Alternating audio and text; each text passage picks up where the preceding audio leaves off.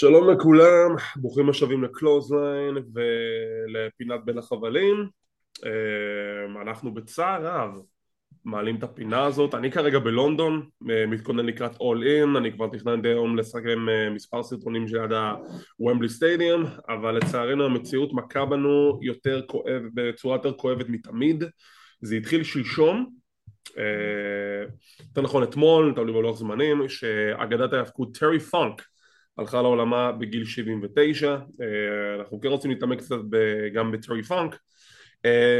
תראו, טרי הלך בגיל מבוגר, 79, היה כבר ידוע שהוא סובל ממספר מחלות, אז זה היה משהו שאנחנו די היינו כבר מוכנים אליו אולי בשנה האחרונה. עם בריי זה אחרת, וכבר עכשיו נכנס בו לבריי וויאט, ווינדם רוטנדה בשמו האמיתי, הלך לעולמו אתמול באופן פתאומי בעקבות התקף לב. סיבות המוות הרשמיות עכשיו פרסמו אותן. הוא חלה בקורונה במהלך השנה החולפת, וכתוצאה מהקורונה גילו בעיה בלב שלו שהיא החמירה, והוא היה בתהליך התאוששות, היה בדרך להחלמה, ואתמול הוא פשוט חטף התקף לב ובכך הוא סיים את חייו. אז היום אנחנו גם נדבר גם על טרי פאנק וגם אנחנו ניכנס לברי ווייט, אבל לפני הכל מצטרף אליי חברי היקר יוני שטרית. מה שלומך? בוא נגיד, אמרתי לך בדיוק לפני שהתחלנו להקליט, היו לנו ימים טובים יותר, וזה זה באמת לא משהו, לא שבוע אופטימלי, בוא נגיד ככה. אנחנו מאבדים גם אגדת על, כשזה מדבר על היאבקות הברולינג, מה שאנחנו מכירים היום כהארדקור, טרי פאנק המדהים, חסר התקדים הזה, עם כמה שאני לא אוהב את התחום הזה של ברולינג, הוא היה פשוט פורץ דרך. וכמובן ווידם רוטונדה, שאמרתי בעבר ואני אגיד את זה שוב, זה היה אגדה בבנייה, ואנחנו איבדנו שתי דמויות מפתח בשבוע אחד, במספר ימים, בפחות משבוע, ביומיים. וזה מאוד מאוד מאוד מאוד כואב, לא רק כאן בקהילת ההיאבקות של ישראל, אלא בכלל עולם ההיאבקות המקצועית, שבאמת ראיתי תגובות של מעריצים, ראיתי תגובות של מתאבקים והול אוף פיימרים, כולם פשוט ממוטטים ממה שעבר עלינו השבוע. מי שעוקב אחרינו באינסטגרם, אתם תשימו לב שבעמוד האינסטגרם של קלוזליין אנחנו לאט לאט מאגדים בסטוריז את רוב התגובות של מתאבקי העולם שהגיבו על פטירתו של ברי ווייט. אנחנו גם נחלוק כמה כאלה של טרי פאנק, לא נזלזל בכבודו. אבל כמו שאמרתי, טרי פאנק זה לא שאני בא להגיד, אתה יודע, ממוות יותר גדול, שניהם אבדות מאוד מאוד גדולות. פשוט טרי פאנק היה בגיל 79 והיה כבר במספר שנים עם מספר מחלות שכבר די הובילו אותו למצב הזה, אז די ידענו שזה ימיו קרובים. גם הוא דיווחים בשנה החולפת שגם כן מצבו לא משתפר. ברי ווייט הגיע באופן פתאומי, זה פשוט זה רק מראה לך, כאילו, קשה למצוא לזה מילים שככה אנחנו מעמדים בן אדם בגיל כזה צעיר. אני מסכים, מסכים מאוד שמאוד קשה למצוא את המילים, וזה למה אני הולך עכשיו אל התגובה של מי שהיה הקרב האחרון של ווייט, LA נייט. לא היו לו מילים, הוא פשוט העלה תמונה של שניהם ביחד. זו הייתה הדרך שלו להביע את האבל, ולא צריך באמת מילים. אחד מהפן פייבוריטס הכי גדולים כיום עשה מה שהוא יכול כדי להראות כבוד אחרון למישהו שאפשר להגיד גם בנה אותו, הכין אותו למה שהוא עכשיו. וזה באמת, באמת דבר מאוד עצוב, העניין הזה. אני גם מסתכל עכשיו, קורא באתרי החדשות, עכשיו הדיווח אומר התקף לב מסיבי, כן. תוקפני, וזה, וזה מחזיר אותי אל ביג בוסמן שגם כן עבר התקף לב פתאומי מסיבי. יכול להיות שהדבר הזה קורה למתאבקים עם לאחר זמן מה של חוסר פעילות, יכול להיות שזה גם כן השפיע על ווייט, שבגלל המחלה זה גרם לו לחוסר פעילות, זה גרם לו להתגברות של הבעיה בלב, בסוף לקח אותו, לצערי תראה, הרב. שוב, מה ששון פייפל דיווח זה שהוא חלה בקורונה, ובעקבות הקורונה גילו נכון. את הבעיה בלב. כלומר, אם הוא לא חולה בקורונה, יכול להיות שגם לא מגלים את הבעיה הזאת, יכול להיות שזה מגיע בשלב, באותה נקודת זמן, אנחנו לא יודעים. אבל הקורונה גם החמירה את הבעיה שהיה לו בלב, שהייתה לו בלב. וזה גם, וגם כשהוא בדרך להחמה, זה בסופו של דבר מה שהביא לכך שהוא חטף את ההתקף לב המסיבי. אנחנו יודעים יש סיכוי שאנחנו באמת קצת מבולבלים לגבי דברים שאנחנו אומרים פה מבחינת ההלך רוח שלנו, וכי תשמעו, זה די, זה כמו על כולנו, זה נפל לנו נפל על כולנו בצורה מאוד מאוד פתאומית, ובגלל זה אנחנו די מנסים להקל תוך כדי שאנחנו גם מקליטים את הסקט הזה. בואו נלך רגע שנייה לטרי פאנק לפני שאנחנו נמשיך עם וויאט, כי זה נראה, זה קצת, יהיה לי כן. חשיבה יותר קוהרנטית. קודם כל טרי פאנק הוא, הכינוי שלו היה middle age and crazy. הוא היה אחד מהטקסנים הכי קשוחים בזירה, הוא היה מתאבק, אחד מהמוכרים ברחבי העולם, מתאבק ב-All Japan Pro Wrestling, מאוד מדוע ביפן, היה גם בשתי רסלמניות, רסלמניה 2, רסלמניה 14, מאזן 2-0, יותר טוב מטייקר. אחד מהנקודות הכי גדולות שלו זה שהוא עזר ל-ECW להגיע למפה. יש את ה-DVD המפורסם של ECW, The Rise and Fall of ECW, ופול היימן מדבר על כך שהם רצו להביא את הארגון הזה לתודעה יותר ידועה בארצות הברית, והם היו לפני אירוע ברלי ליגל, וטרי פאנק היה אחד מהאנשים הוותיקים שאמר אני רוצה לעזור לכם להרים את הדבר הזה, והוא אומר בלי התמיכה של טרי פאנק, בלי השם הגדול הזה שהצלחנו להביא לאירוע הראשון, לא היה ECW, לא היה סיכוי אפילו. וזה אחד מהדברים שטרי פאנק מאוד מאוד אהב מבחינת התעשייה. הוא אהב לתת, הוא אהב לתרום, הוא אהב להיות מנטור.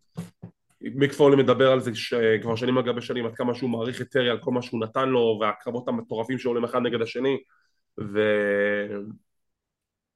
וכן, זה אחד הזיכרונות הכי גדולים שטרי פאנק השאיר לתעשייה, זה שהוא הצליח לתת אלטרנטיבה ראויה למי שלא קיבל את האלטרנטיבה הזאת. אני מסכים, אני גם מסתכל, זה בן אדם של מעל ל-50 שנה של קריירה. זה דבר כל כך חסר תקדים. אתם לא תמצאו הרבה אנשים שאפשר להגיד עליהם, הם התחילו בשנת 65 וסיימו בשנת 2017. זה בן אדם שנתן את הגוף שלו לתעשייה הזאת, ואחרי שהוא הגיע לגדולות בעצמו, חיפש וחיפש וחיפש את מי אפשר להרים, כדי להגיד לו, יודע מה, אתה לא תהיה אני הבא, אתה תהיה אתה, אבל שם למעלה. זה טרי פאנק. עם טרי פאנק כל הבעיות הגופניות שהצטברו לו במהלך השנים. הוא לא עצר לרגע, והוא הראה לכולם שפשוט אתה יכול לעשות, אתה צריך רצון. טרי פאנק מדהים. הוא פשוט בן באמת אדם אחד מדהים. מהאנשים המדהימים שהיו בתעשייה הזאת. אם רוצים קצת רזומה מהקרבות המוכרים שלו, הקרב מאוד ידוע, גרנד אמריקן באש, ריק פלר, 89. אני וגורדון סיקרנו את זה בקלוזר רטרו, מוזמנים לצפות ולראות בדיוק מה חשבנו על הקרב. היו לו גם קרבות קרב האליפות שלו בברלי ליגל, באירוע הראשון שהוא זכה באליפות. הוא קודם ניצח בקרב משולש את סנדמן וסטיבי ריצ'רדס, אז הוא ניצח את רייבן. קרב הזוגות שלו ברסלמניה 14, שהוא היה בדמות צ'ינסו צ'ארלי, שזה דמות הזויה, והוא וקקטס ניצחו את ה-New Age Outlaws. הוא קצת המשיך אחר מכם ב-WWF, אבל הוא לא, זה כאילו הייתה גולת הכותרת שלו. יש לו גם הופעה נחמדה מאוד ברמבל 97, שזה דווקא, הוא כזה הקדים את הבאזר לפני שהוא נכנס לזירה. סליחה, נשאר בין השבעה האחרונים. וזהו, ולפני יומיים הוא סיים את חייו, וזה באמת, זה מאוד מחמם את הלב לראות כמה אהבה הוא קיבל מהתעשייה. זה רק מראה לך כמה רושם ואהבה בן אדם אחד מסוגל להשאיר על העולם. כשחיפשתי תמונה כלשהי לרקע לטובת השידור הזה, לא מצאתי משהו באמת טוב. נתקלתי בתמונה של בריי וויאט מחזיק מסור שרשרת. אז אמרתי, זה יכול להתאים, ויכול להיות משעשע לשים דבר כזה, אבל בסוף כמובן לא עשיתי את זה, אבל זה סוג של התמונה הכי מתאימה למה שאיבדנו השבוע, צ'יינסו צ'ארלי וה-Eater of Worlds במכה אחת, זה לא סתירה לפנים, זה בעיטה דרך כל הפרצוף. אוקיי, אז בריי וויאט, מה אני יכול להגיד על בריי וויאט שלא נאמר כבר? הבן אדם היה וירטואוז מבחינת היכולת שלו כדמות להביא מסר לקהל שהקהל מתחבר אליו. הפרומים שלו היו בעיקר ג'יבריש, אבל זה ג'יבריש שלא היה אכפת לך, כי בדרך שהוא עשה את הדליברי אתה הקשבת, אתה התעמקת בדמות, זה סקרן אותך, אתה רצית לדעת לאן זה הולך. בריי וויאט התחיל את הקריירה שלו בסביבות 2010 ב-WWE בתור הסקי הרס. לא הבנתי מה זה, לא מבין את 2009. הכינויים האלו. והוא היה חלק מה-NXT, שהיה להם את ה-breakout tournament הזה, שכל אחד מקבל מנטור, קודי רודס היה המנטור שלו. הוא נשאר עם זה קצת לכיוון 2011 שהוא הצטרף לנקסוס החדש יחד עם מייקל מגירקדי שמפגר, והוא היה תחת חסותו של CM פאנק. אחרי 2011 שכל הנקסוס הזה נעלם, הוא גם כן חזר בחזרה ל-FCW ו-WWE, ל-NXT יותר נכון, ופיתח את בריי וויאט. עכשיו בריי וויאט, כבר אמרנו את זה כמה פעמים בהסקט הזה, הוא היה תחת ההשראה של כמה דמויות. הדמות הראשונה היא הדמות של רוברט דה נירו בסרט פסגת הפחד, ובנוסף הוא לקח השראה מאחד מהחברים הקרובים של המשפחה שלו, דן ספייבי. דן ספייבי בשנת 95 גילם דמות בשם ויילן מרסי, ואם תראו את הדמות של ויילן מרסי תבינו שיש קווי דמיון מאוד מאוד דומים בין הדמות הזאת למה שבריי וויאט יצר בסופו של דבר שאנחנו מכירים כיום כבריי וויאט. ובריי וויאט הגיע ב-NXT, הוא התחיל את הגימיק הזה, גימיק שזה די מוכר לדברים שראינו בעבר עם רייבן שהיה לו כזו קאט שכולם הלכו אחריו. משם הוא הרכיב את המשפחה שלו, The Wyatt Family. האח הראשון שהצטרף זה היה לוק הרפר, ברודי לי, זכרונו לברכה. משם קיבלנו את אריק רון, והם היו השלישייה הרשמית של The Wyatt Family. היה להם שטיק לא רע בכלל ב-NXT, כמה הופעות זכורים, הרפר ורון זכו באליפות הזוגות של NXT, בריי וויאט לא זכה באליפות שם עדיין, וב-2013 הוא עשה את הופעת הבכורה שלו ב-WWE, שהוא תקף את קיין יחד עם משפחת וויאט. זה הוביל לפיוד מול קיין בסמרסלאם 2013 עם טבעת האש זירת האש, כן. והנה הקטע עם וויאט, לא משנה כמה פעמים WWE הפילו את הכדור איתו, הקהל שלו לא נטש אותו, הוא לא ויתר על הדמות, הוא לא ויתר על הבן אדם. הם רצו שוויאט יצליח, ופעם אחר פעם שזה היה נראה שבריי וויאט בדרך למשהו מאוד גדול, בסוף זה לא היה ככה. אבל יחד עם זאת הוא הצליח להגיע לכמה הישגים מאוד מאוד גדולים בקריירה שלו, הישגים שהרבה אנשים שאנחנו מאוד גדלנו להם ואהבנו לדורי דורות לא זכו להישגים האלו. הוא זכה באליפות ה-WWE. נכון, הכהונה שלו הייתה קצרה, הוא הפסיד אותה לרנדי אורטון בקרב מאוד הזוי, אבל עדיין הוא הצליח לזכות באליפות ה-WWE. הוא הצליח ליצור את עצמו מחדש לא פעם אחת אלא פעמיים, וזה משהו שמאוד מאוד מאוד קשה לעשות כשאתה מתאבק עם דמות. מתאבק עם דמות לרוב יהיה תמיד מזוהה עם הדמות העיקרית שלו. בריי וויאט הצליח לקחת את הדמות שלו ולעשות לה טרנספורמיישן.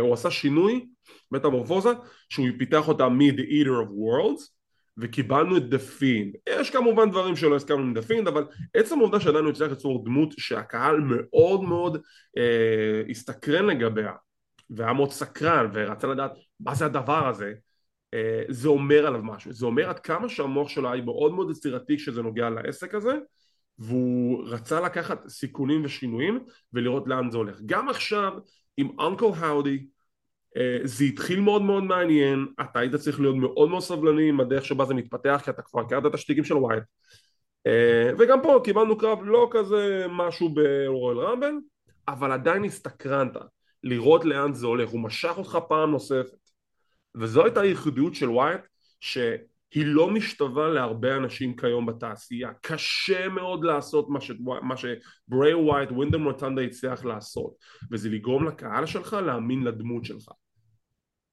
והוא עשה את זה בצורה כמעט מושלמת. אלכסה בליס תיארה את זה כנראה יותר טוב מהרבה אחרים. בן אדם כל כך חברותי, כל כך חכם, שממציא את עצמו כל פעם מחדש. וזה למה היא גם התחברה איתו ורצתה להיות חלק מהדבר הגדול הזה שהוא עצמו בנה.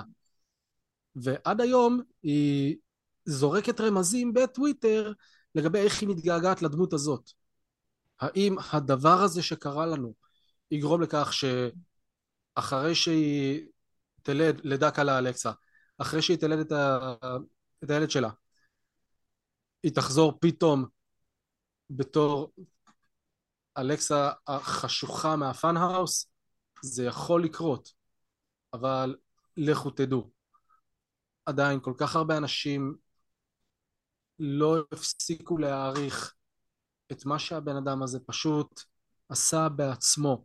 אמר לכותבים, לא, לא, לא, אתם לא תגידו לי מה לעשות, אני אגיד לכם מה אני עושה. תנסו לנווט בין הטיפות האלו. וזה פשוט עבד, פעם אחר פעם. הוא הפך לפייבוריט אדיר, לא רק של הקהל, אלא גם של המבקרים, שאמרו, יש לנו משהו אדיר פה. וזה היה בריי וויאט. זה היה הפינד. הפינד שזה בכלל שתי דמויות באחד. מצד אחד, בחור חביב, נחמד, חייכן, קצת צעקני, אנרגטי כזה. ומהצד השני, סדיסט מטורף, שיקסח לך את הצורה רק במבט. אם מדברים על הרגעים הכי זכורים שלו דבר בקריירה. מדהים זה דבר מדהים שאני פשוט לא אשכח העובדה שהוא תפס שתי דמויות במכה אחת. אורן, אליך. אני אומר, תראה, בוא נריץ רגע כמה המרגעים הגדולים שלו בקריירה, ומה שאני מאוד מאוד אהבתי אצל בריי וויאט, היו לו כמה כניסות, אולי כמה מרשימות שהיו בתעשייה הזאת. ראסלמניה 30, כניסה עם השיר שלו, והביצוע בלייב, גם הביצוע באותו ערב של אורטון, רפרי שיהיו בריאים, לא היו משהו, אבל הלהקה שעשה את השיר שלו באחרי השם שלה, הם היו ספארן, הם עשו הופעה כל כך טובה, והכניסה בניו אורלינס זה אחד מהכניסות הכי זכורות בשבילי, כשזה נוגע לבריי וויאט. כמובן הדייביוט של The Fiend, זה בהחלט היה אחד מהדברים היותר WTF בשבילי, שהוא יצא עם הראש של הדמות הקודמת שלו. רק המחשבה, אתה יודע שזה, אנחנו עדיין בעידן PG, והם הצליחו לאשר את הדבר הזה, שהוא הצליח לבוא עם ראש בתור פנס. וכמובן, כאילו, החזרה השנייה, Extreme Rules, כל הלחשושים, White Rabbit, מה קורה, סוף, זה כבר, תבינו, זה גם לא הגיע, תבינו כמה חשיבות הייתה לבריי וויאט שזה נוגע לתעשייה הזאת.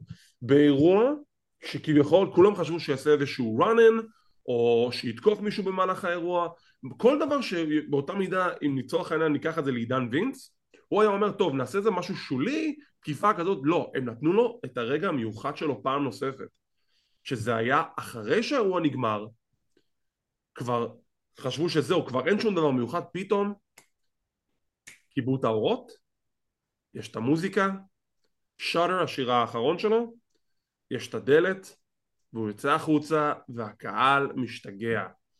וזה רגעים שגורמים לך לצמרמורת, כמה אהבה הבן אדם הזה קיבל מהקהל. פשוט מדהים.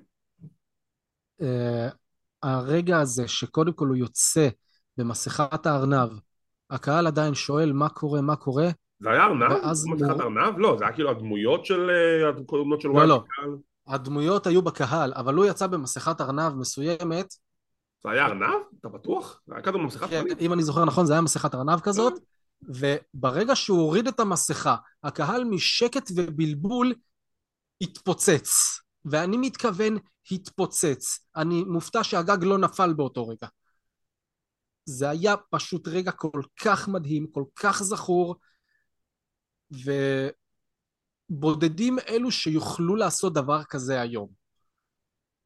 אני לא יכול אפילו להגיד מי, אני לא יכול למצוא אפילו מישהו שיוכל לעשות כזה דבר, כיום. יש את מדהים, מדהים ומדהים. יש את מלאקי בלק, שכרגע ב-AW יש לו את ה-House of Black, והוא גם הוא אמר את זה בעצמו, אני לא ממציא פה איזה משהו, הוא גם אמר את זה זה שהוא מאוד מבוסס עליו. הוא לקח הרבה השראה מברי וויאט. הוא אמר, בדיוק הוא פרסם במדיה החברתית שלו על ככה שהוא גם כן נפרד לשלום מבריי, והוא אומר, אני מודה לך על ככה שכל פעם שפניתי אליך אתה נתת לי הכוונה והשראה לגבי מה שאני יכול לעשות עם הכיוון שלי בדמות.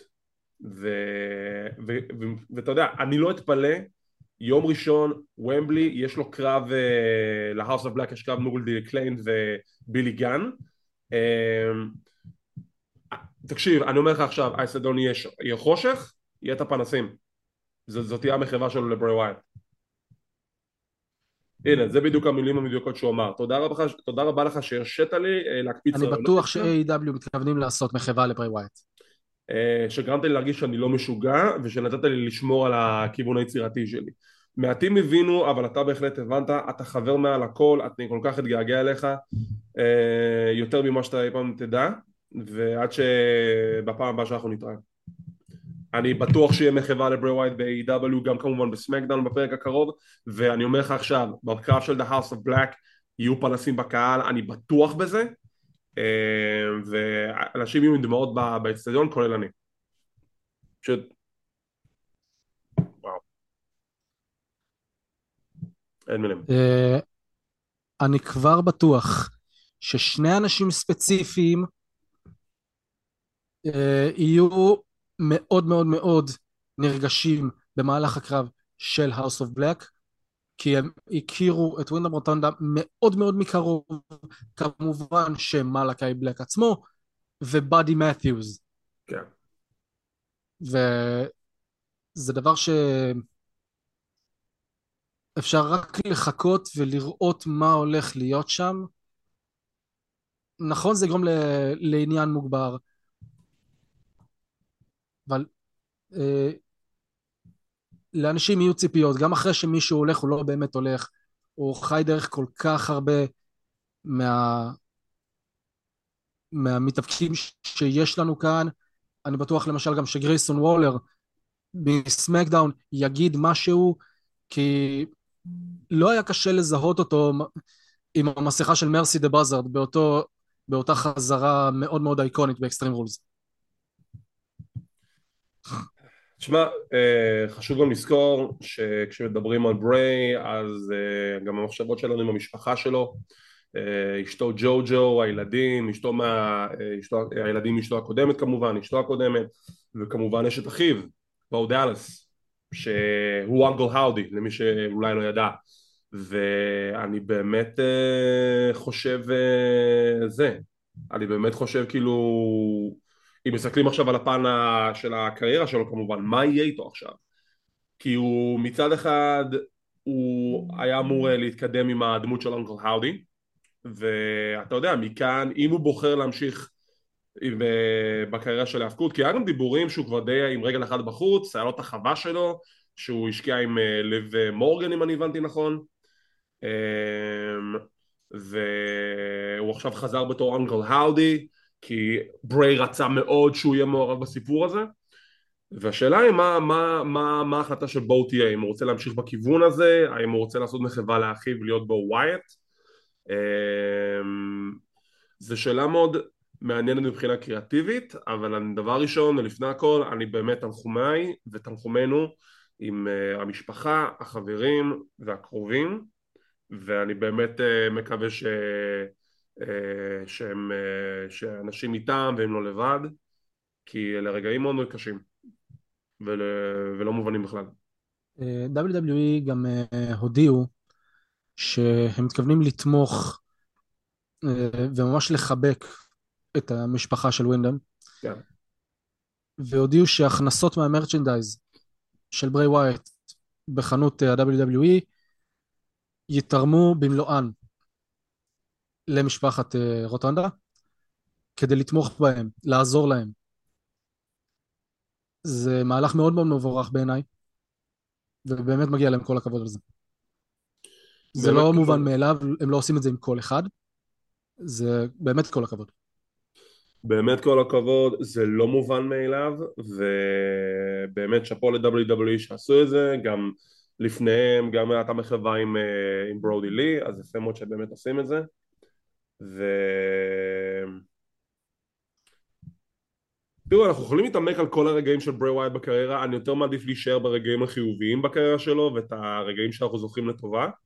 אמ, אבל בטח יבוא אחד מן הימים שאנחנו נעשה הסכת מלא על הקריירה של בריי, נדבר באמת על ה-hits and misses, אבל כרגע אני רוצה שבאמת נשאר בפן החיובי ובאמת נדבר על בריי ווייט רק בפן החיובי.